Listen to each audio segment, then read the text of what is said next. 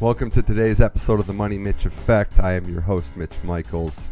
Got a great show planned for you today. Going to talk to Todd Speedburner Robinson about the NBA draft. We talk about all of the top 5 picks, the trade between Atlanta and Dallas, who we like, who we don't like, teams that are collecting assets. Why did Michael Porter Jr. fall so much, and is it worth it? Did Denver come up with the steal of the draft, or are all the teams that are scared of his medical reports going to be proven right in the long run? We talk about free agency as well as the NBA awards, and I'm going to give you a little thought on the NHL offseason, which isn't getting the hoopla, but some big names moving around as well.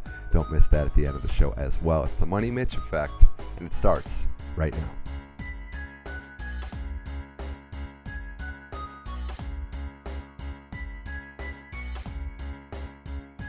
All right, now joining us on the Money Mitch Effect to talk postseason NBA hoops, NBA draft, free agency, and the awards that took place last night.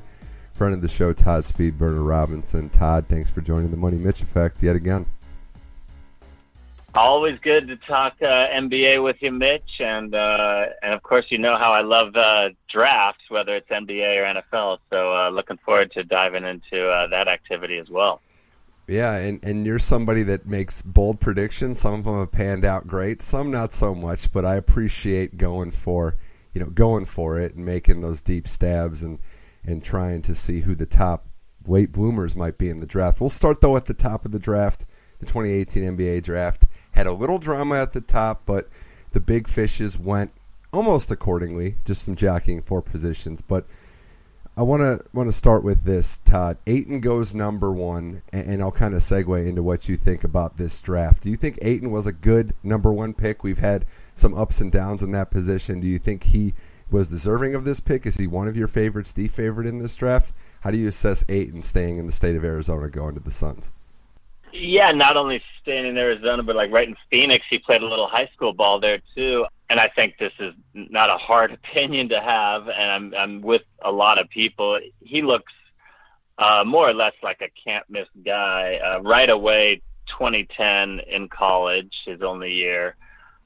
So many of these freshmen, they have lower numbers, but you project and all. Well, he did it 2010 in college and all. Same with Bagley.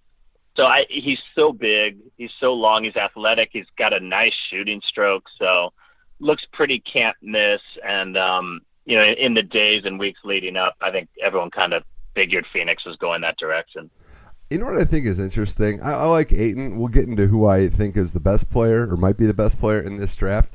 But I almost feel, you're right, he did it in college. I almost think he got undervalued a little bit because of where the NBA is going. And I don't think that's fair to Ayton to say just because the game's getting a little smaller, oh, you're more of a traditional center, you're not going to be as effective. The kid can play. I think he proved it against top-level competition. I think Ayton got criticized for maybe not being the best defender, but I think he's going to be a young player that can have an effect, maybe not right away, but the defensive side of criticism I just didn't understand. Yeah, I mean, he's certainly got the frame and the tools to be a great defender. So much of it is, a little bit of technique and then desire.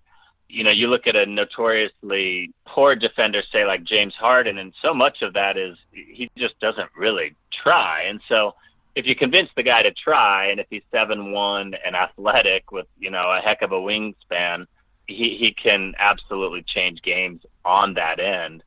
I think his defense is better than the number 2 pick, Bagley, who really needs to kind of go to school on that end of the floor. But he can shoot. So you talk about today's NBA, and is there a role for a 7-foot big? But if a guy can shoot and then stretch out, and then has some lateral quickness to maybe guard a 6'7", 6'8" wing a bit, he's ready for today's NBA. He's today's guy. Right, it's all about development too. We can't expect these players to be polished versions, especially when they're only 19, 20 years old, coming into the NBA. I'm a big Ayton fan, but having said that, Todd, I've gone on record saying that my favorite player in this draft is the guy that went number 2, who the Kings picked, Marvin Bagley. What's interesting about this pick to me is that there was a lot of rumbling in the weeks ahead. Would Doncic go 1? Would he go 2? Sacramento held the key at number 2. you got the sense as this draft got closer, at least I did, that Bagley was their guy all along, and that included over Ayton. I get it though. I mean, we all make fun of the Kings and their hideous decisions and drafts in the past. Bagley can play. He proved it. I like his move set, and I'm buying early. I'm on record. If he's a bust, I'll take that one on the chin. But Todd, I'm a big fan of what I think Marvin Bagley can do at the next level. Oh yeah, I mean he is springy. He's got a little polish. He can he can shoot it a bit. He really goes after the rebounds. The defensive end, some of the highlights, it's a desire. He's got all the tools to do it at that end, and then really become, he's an all-star probably if he gets better at that end. Yeah, like a real nice, athletic, springy package in a 6'11" body with some polish. And again, a guy who did it, 2010, he did it right away, night in and night out. Very consistent guy in college. And I know, Todd, you're somebody that likes the potential side of things, but it is something, right, that these guys did it. Ayton and Bagley produced in college. Other names maybe like a Jaren Jackson who have the look, but not necessarily the success yet. I mean, I know we're splitting hairs. These guys are all great potential players, but I'll take somebody that's done it at a high level. And also that I think if you want to talk about where the league's going, Bagley looks like the dream small kind of five on a small lineup because I think he can do it all. And if he's your center when teams go small, I think that's a great option. Oh, for sure. No doubt he'll slide into the five in, small ball lineups in today's NBA. You threw out the name Jaren Jackson. He's kind of funny because he's a great defender, really kind of understands the nuances of defending, gives a great effort. But he's not the athlete that Bagley is. He has kind of a funky shooting style. He's got a heck of a wingspan, Jaren Jackson. He's 7'4" on the wingspan, but doesn't seem to. He's not an explosive athlete. Not like Ayton and Bagley. He was definitely a solid couple notches, I think, below those two. But on the defensive side, he's got size. And he kind of knows how to play D, so you can plug him in for defensive purposes, probably 15 to 20 minutes a night right away. And with him on Memphis at number 4, I think that's good for them if they want to commit to a player like Mike Conley for the long term, who they gave all that money. You want to build your wings. There's always a place for a guy like that. If he can get the typical 3-and-D model, I think there's always a place for a guy like him, especially with that NBA DNA with his dad, Jaren Jackson Sr., who I know he played for the Spurs for a little bit, but he bounced around the league a little bit, so he's got that DNA in his blood as well. I do want to talk Todd Robinson, Money Mitch effect, about the trade that took place, the big trade, 3 and 5. The Hawks trading, they made their picks, but the Hawks took Doncic. They traded back to Dallas under the condition that they would take Trae Young. They got a first-round pick out of that as well with some protections on it. But it's Doncic in Dallas, it's Trae Young, and a draft pick to Atlanta. First things first, Todd, I know you're not a big Doncic fan. Dallas went out and got him. Do you think this is a good fit for a player like that? I know you're not drinking the Kool-Aid yet, but do you think Dallas and that organization is a good landing spot for him? Fit-wise, to be honest, I'm not even really pondering fit. I mean, he's got Nowitzki to give him some tutelage. So I guess in that sense, it's okay. As long as you brought up that they drafted really kind of an opposite guy a year ago. They draft a super dynamic, explosive athlete point guard who definitely had some growing pains and was not anywhere close to a polished diamond, but, super athletic, super explosive. And then now you get your 6'8", slow-footed, no explosion, not going to have an easy time assigning a guy for him to guard. I mean, I know he's savvy. He's very savvy. He kind of knows the game.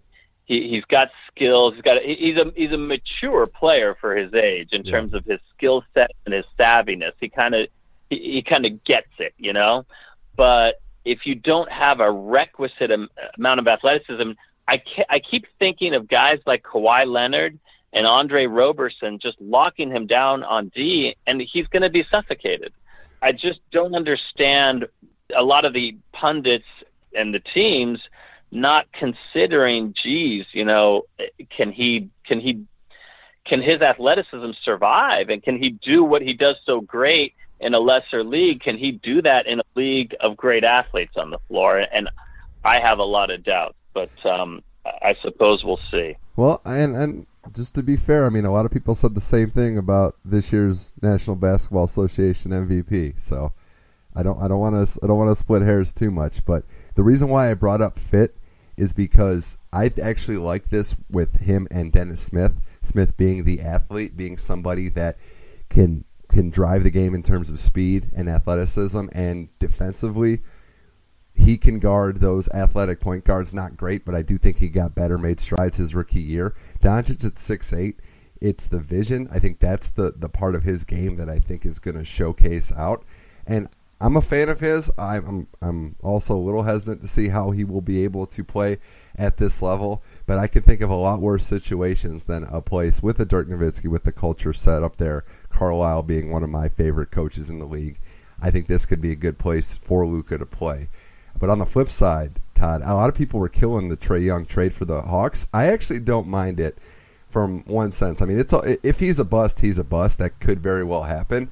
But Atlanta got an extra draft pick. They got Trae Young. They got a player that can create his own shot, at least at the college level. And, Todd, he's going to get his chance to shoot. I thought the worst situation for Trae Young to be in was a spot where it's kind of congested with ball-dominant guards and players that need the ball in their hands at all time. Atlanta might have had the worst roster in the league at the end of the year, so he's going to get a chance to shoot. Oh, yeah. Well, I mean, he'll get a chance to shoot because if he's within 30 feet of the basket, he's kind of ready to launch. So, yeah. He's got range that goes well beyond, Steph Curry-like range. Not a defender, another guy with a big hole at that end of the court. Doesn't have the size to maybe ever really be a great defender. I don't think he has a great wingspan. Some of these 6'2", 6'3" guys, they got 6'6" wingspans. I don't think that's Trae.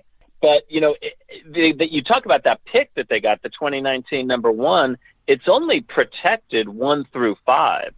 So if Dallas finishes with, a 6 or below lottery pick next year, Atlanta's looking kind of nice with that pick there. And that's, by the way, that's another reason to kind of really look skeptically at Doncic in Dallas, is the fact that, you had to give up an extra number 1 for this guy. So who's got just a massive red flag there with the athleticism and dealing with the athletes of the NBA. But no, I like Trae. He seems like a gamer, tough kid. If he's got to make an effort on the defensive end. It's just a real big hole at that end.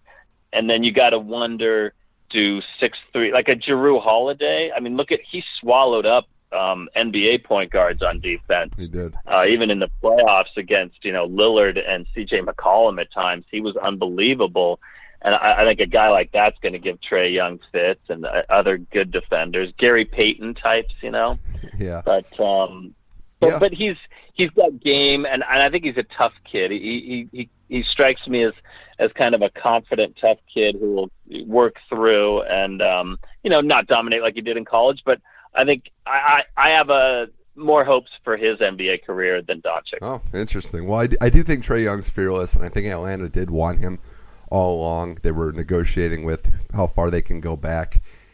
Dallas was the key team there, and exactly get some value. Well, and that's when you talk about free agency plans, because we'll get into the later part of the draft here in a second. But some of the later guys, Jackson went 4th, and there's guys like Mo Bamba there. Dallas might be targeting a big in free agency, so they're not going to draft him. You can't really go down too far, with the risk of losing the guy you wanted all along. But it was a great. I wouldn't say. I think Atlanta did it. Yeah, I'll say good job now. I want to see how he pays out. Great job extracting that value. Yeah. Getting that number 1 and only dropping down a couple spots. I think they did a super job to get a number 1 for a 2-slot move. So Todd, if we get out of the top 5 now, who are some of your favorite picks? Like if you had to pick someone 6 down in this first round, What was your favorite draft pick, a team selection that somebody made? Well, I mean, you mentioned Bamba. He's right at 6, so that's really kind of the upper tier. But obviously, anyone who's got a 7'10" wingspan looks very agile and coordinated. You watch the guy move, and he's got kind of a nice stroke. Now he's a little skinny. He's got to get a stronger lower body. Kind of gets pushed around on D and is not maybe quite as aggressive as he should be because of that lighter frame. But, that's an obvious kind of wow, I mean, if he gets tough and a little tougher, like willing to more take contact and gets a little bulkier, just 15 to 20 pounds on a 7'1" frame, wow, the sky's the limit on that guy. Yeah. Don't really like Carter, number 7. Okay. Just kind of a very blah, look to me like the kind of guy who goes right at the edge of the lottery into the 14th, 15th, 16th pick. I don't know about number 7 overall there. I like Colin Sexton. He struck me as like a tough kid. Maybe you need to polish the diamond, but he's got the athleticism. He's got the confidence, a little swagger. I read a little scouting report, and they called him a maximizer in regards to his mentality. And that is so big because so many of these guys, no matter what the sport is, it's a collection of great athletes, and it's that mental edge. Who really wants it? Who's going to work to get it? If you got a maximizer tag on you, well, that's a nice feather in your cap. So, and despite the fact that he's short, 6'1.5", Colin Sexton. Yeah. By the way, that was Cleveland replacing Kyrie. He's got those long arms. He's a 6'6" wingspan. So you got an explosive guy, quick guy, long wingspan, funky shot. Got to work on his shot. A little streaky with his shot, and maybe sometimes just a little flashy, too flashy for his own good, but. I like him a lot. And then the other thing that really struck me in this draft was the Clippers. You got 2 picks, and they're back-to-back. And you've got, in the Clippers case, you're kind of lucky, the guy who 1 year ago that people thought might go certainly top 3, potentially number 1 overall, Michael Porter Jr., because of this back issue, which admittedly some teams were very cautious on, and really didn't even like him in the high teens because of this back issue. But, modern medicine, tell me about a guy who came out of college anywhere in the last 5-10 years who, beyond Greg Oden, but, whose physical ailments just totally derailed any kind of a career. It hasn't really happened. So I would have my faith in modern medicine and doctors and all that. And you got 2 picks, so go safe and solid on one of them. And the picks they took, I like Alexander, Shai Julius Alexander, the Kentucky combo guard. He's already 6'6", and he's got a 6'11" wingspan. Right. Not an explosive athlete, kind of an MCW type, Michael Carter Williams from a few years ago. But kind of a limited upside, but a solid pick. But the Jerome Robinson Boston College guy, that to me, they drafted an undersized, not terribly athletic shooting guard. Wow. Yeah, and I think lottery? Yeah, and I think the Porter Medical stuff must have been really bad. It had to be horrible for all these teams to pass on him. And I just want to be clear. I totally get if you're picking top 5 or 6, not running the risk of a guy with the red flag.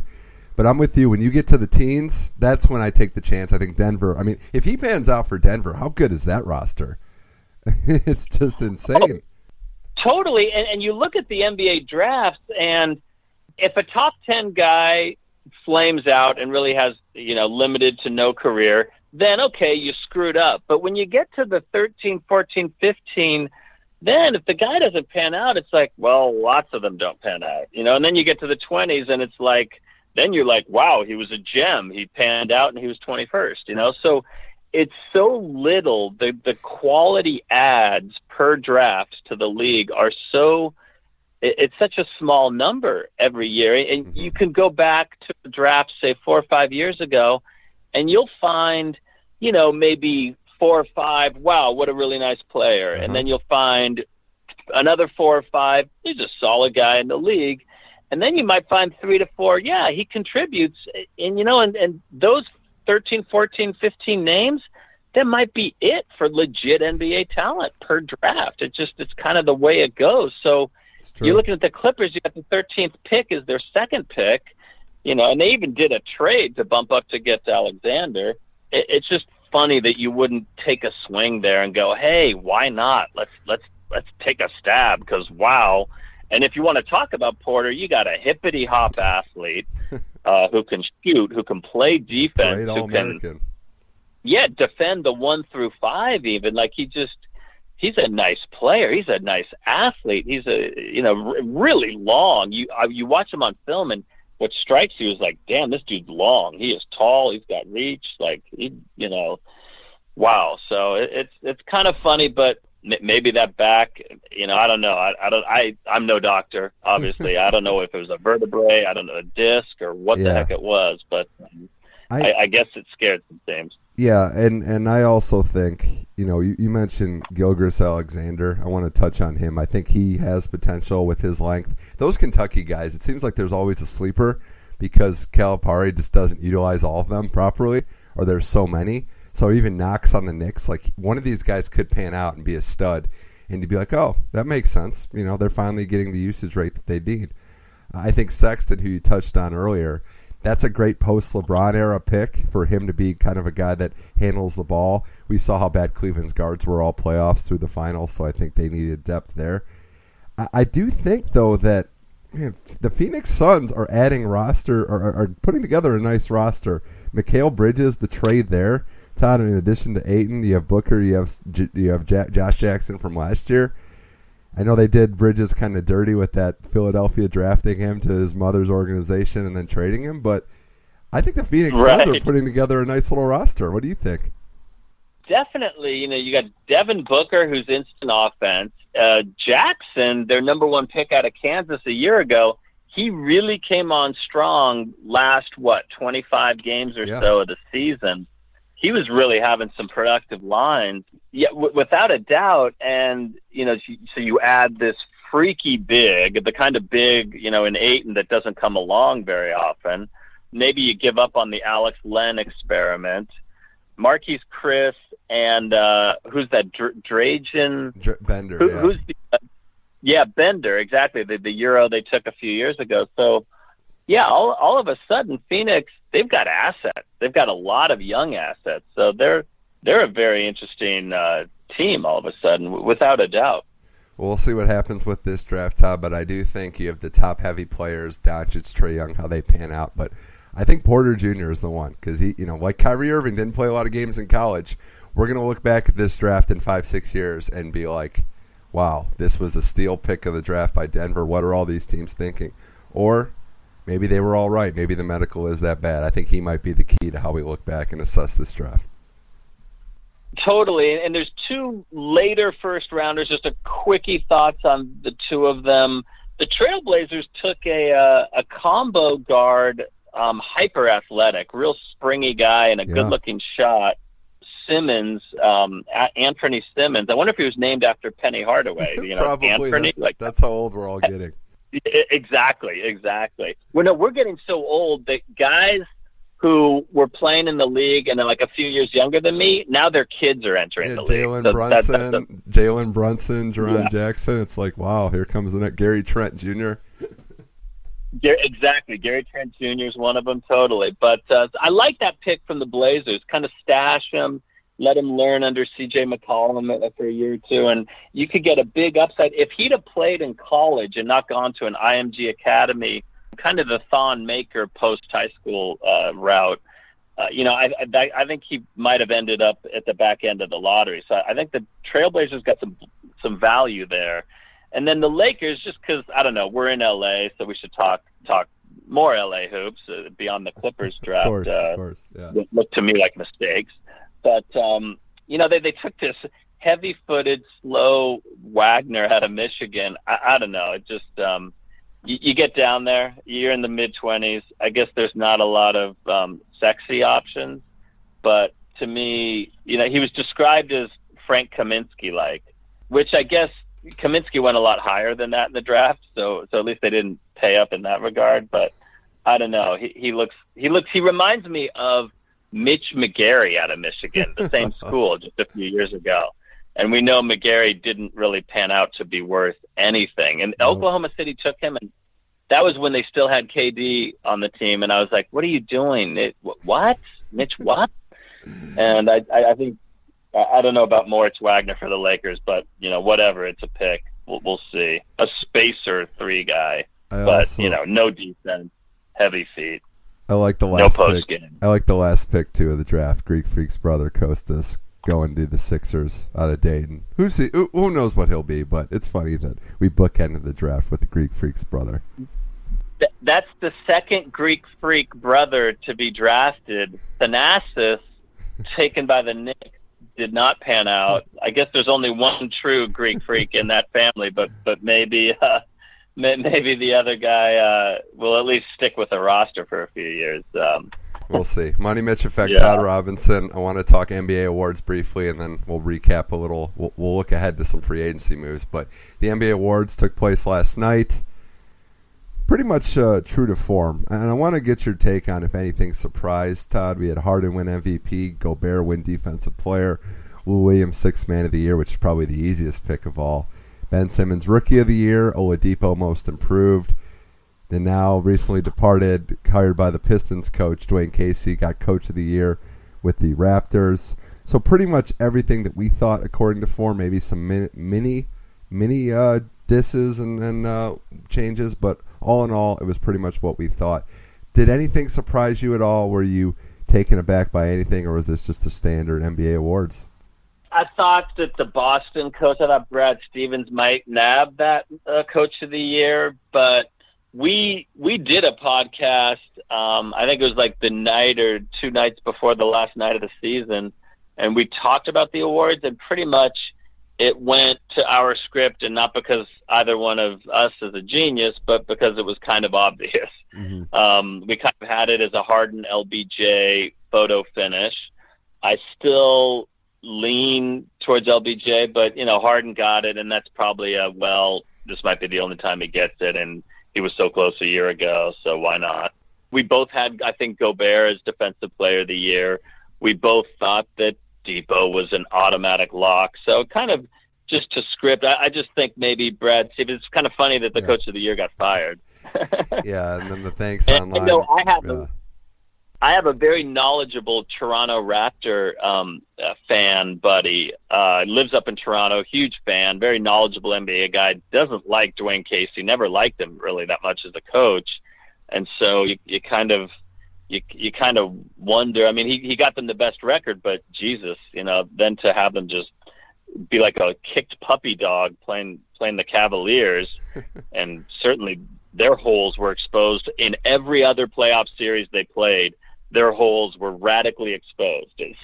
So it's kind of it's like a shock that Toronto couldn't do anything against them, and yet they were far and away the number 1 team in the East.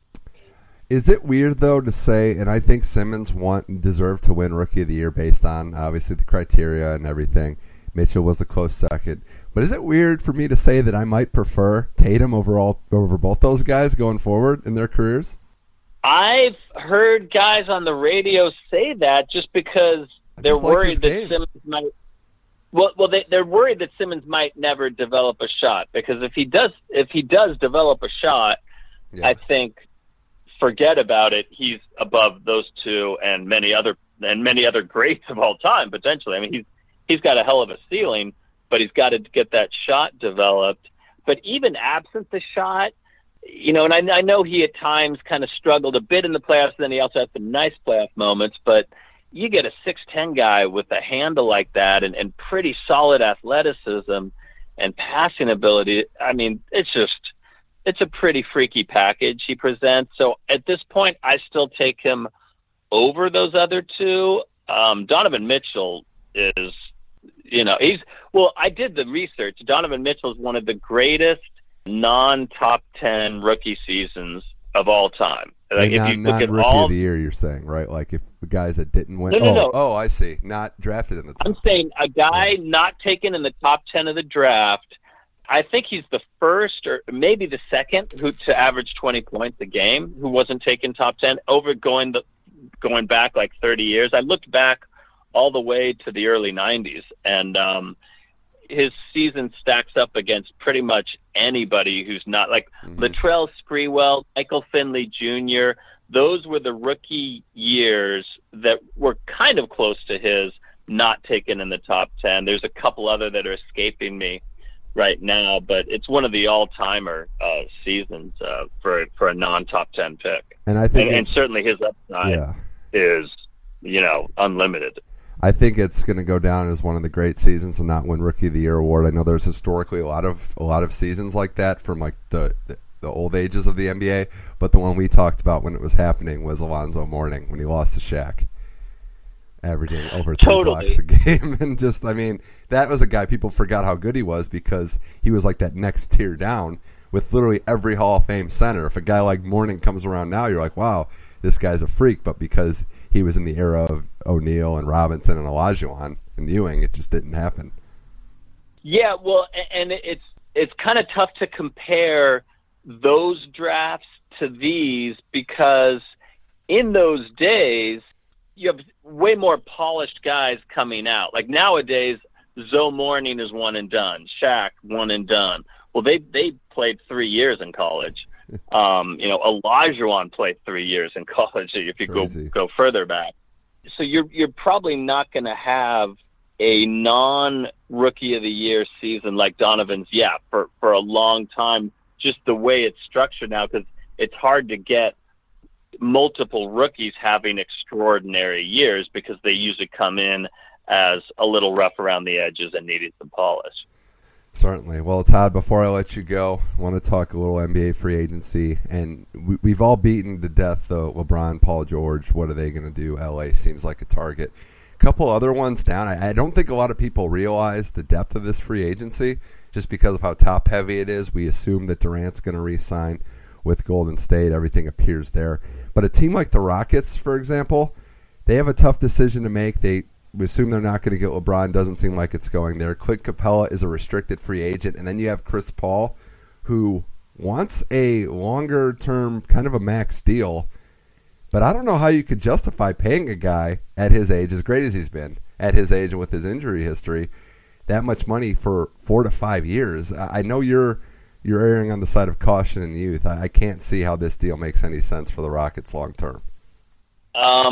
There's a very good reason why you can't see that. It's because it doesn't make any sense. Yeah. There's just no way.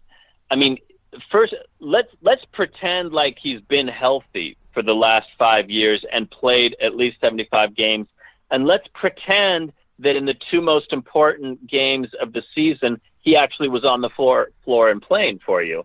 Even in that scenario, just looking at his years in the league and his age and his position, you have to be very cautious about a 4 or 5 year deal. Now add in the fact that he's constantly had these little like soft tissue injuries, hammies and this and that, missed those 2 huge games against Golden State to close the season in the playoffs. There's no way. So it's how hard-headed is CP3 going to be about it? Because if he backs off his demand, he can stay with that team. And, I don't know if they're still going to be good enough, but if he asks for anything more than 3 years, if I'm Houston, there's just no way, because you don't even know if you're going to be good enough to get over the top with him. Right. And as it is. So why would you totally lock yourself into horrible back end, years with him? And he's at the age where those back end years might start year 2, Point guards definitely fall off the cliff a little faster. I think you have to run it back with Capella. He's improved every year. The market for bigs is going to be very fascinating because Boogie Cousins is a free agent coming off that Achilles injury, although the Pelicans, they might not offer him because they played well with Davis in the 5. What do you think Boogie, even though he is 27, is going to give you as an option and a debate teams have to have?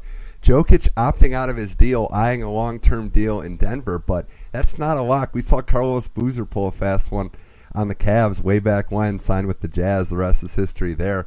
I think the market's big. You mentioned that if you're a team like the Lakers, maybe even Dallas, you might be more inclined to go after these big guys instead of a guy like LeBron or even a Paul George. Well, yeah, we chatted, and I brought up the Lakers. Like, hey, if you could lock up Jokic, a freaky, talented, passing big, scoring big. I mean, that guy's a triple-double center. Like, those don't really come around very often. No.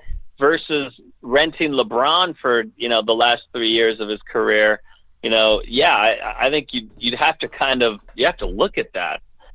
Especially because I don't know, it's not like LeBron puts you over the top right away. Mm-hmm. If he comes packaged with PG, 13, maybe you're you're not going to take the Warriors down, I don't think. So yeah, to me it would be like you've got a youngish team, but now you bring if you bring a Jokic in, God, he's like that perfect 26-ish year old, few years in the league. He's got some seasoning, plenty of youth, plenty of years out in the future, and a rare package that doesn't come along. So I certainly would be someone I would want to take a long look at. You got passers like Lonzo Ball and Jokic on your team. That's nice. Yeah, and I look at all these bigs though. Todd Boogie, Capella, DeAndre Jordan, who we didn't talk about, has a player option. It's just fascinating. I mean, Jordan will probably stay, but you have a lot of options at the rim protector position. Teams not really having a lot of cap space is the issue here, because I don't know where players are going to get their money from if they opt out and look for these mega max deals. Yeah, okay, New Orleans, wouldn't they have some money if D-Cuz walks? Then suddenly they have some money. But do you replace a big with a big, or do you balance out the roster differently? That's something for them to figure out. But yeah, there's a lot of bigs. Free agency in the NBA it's almost like a season unto itself. I love it. I think a lot of fans do too, because there's a lot of intrigue. And then once everybody's kind of landed, then you go, how do they mesh? And then there's all that, conjecture and projections and analysis. So the NBA is really like the season that never dies, because you've got the playoffs are done, the draft, and then the draft is done, free agency's done, how do they mesh? And then you got a little bit of then you get to pay attention for football for a bit, and then boom, your preseason, and you see if your guesses on the meshing of the new free agents and the new rookies and everything else was right or wrong. It's a fun time, and a lot of intrigue at the top. A lot of top 50 players in this league are changing teams. Should be a blast. Todd Robinson, this was fun. Thanks for coming on. We'll have to reconvene at some point when all the dust is settled, but appreciate you calling into the Money Mitch Effect. No doubt. Always fun to talk shop and talk the NBA with you, and we will do it again, I'm sure.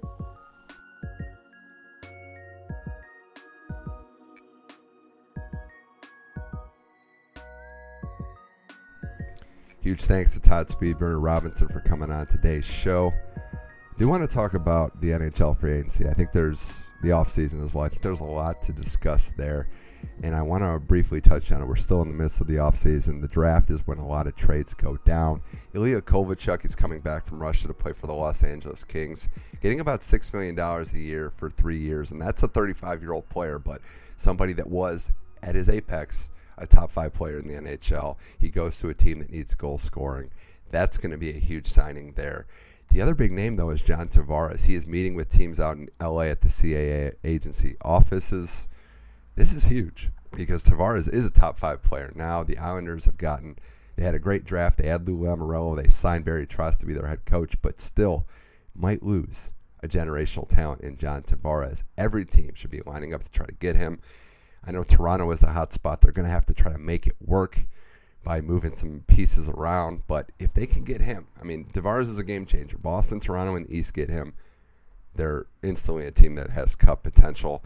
Same with LA and San Jose out west. This is that good of a player, but I still expect him to stay. I think he's going through his processes of trying to see what the organizational direction is. I just don't think he's going to leave. I think they're turning things around late but surely in time. I think the Islanders are there.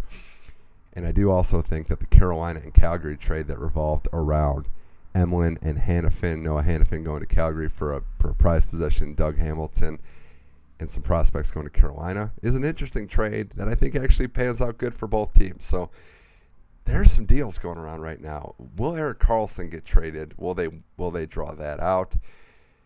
I don't know. This is a fascinating time for hockey as well. Everybody's trying to jockey for position. John Carlson got absolutely paid. The Capitals did great work in getting rid of the Brooks Orpik contract. I know he was a great player and the reason why they won the Stanley Cup, but they were able to trade his pick, his contract, as well as a goalie in Grubauer, who actually started the playoffs for the second round pick for Colorado. Was amazing work.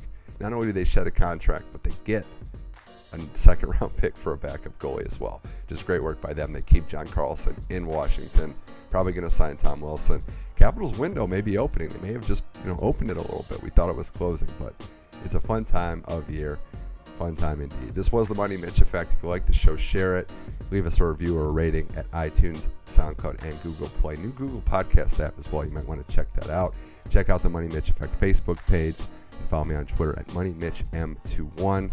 I am Mitch Michaels. This was the Money Mitch Effect. We'll have a Wimbledon preview dropping this weekend. Got to talk about my favorite tennis tournament, so don't miss that. I am Mitch Michaels. Until next time, this was the Money Mitch Effect. Keep enjoying sports, everybody.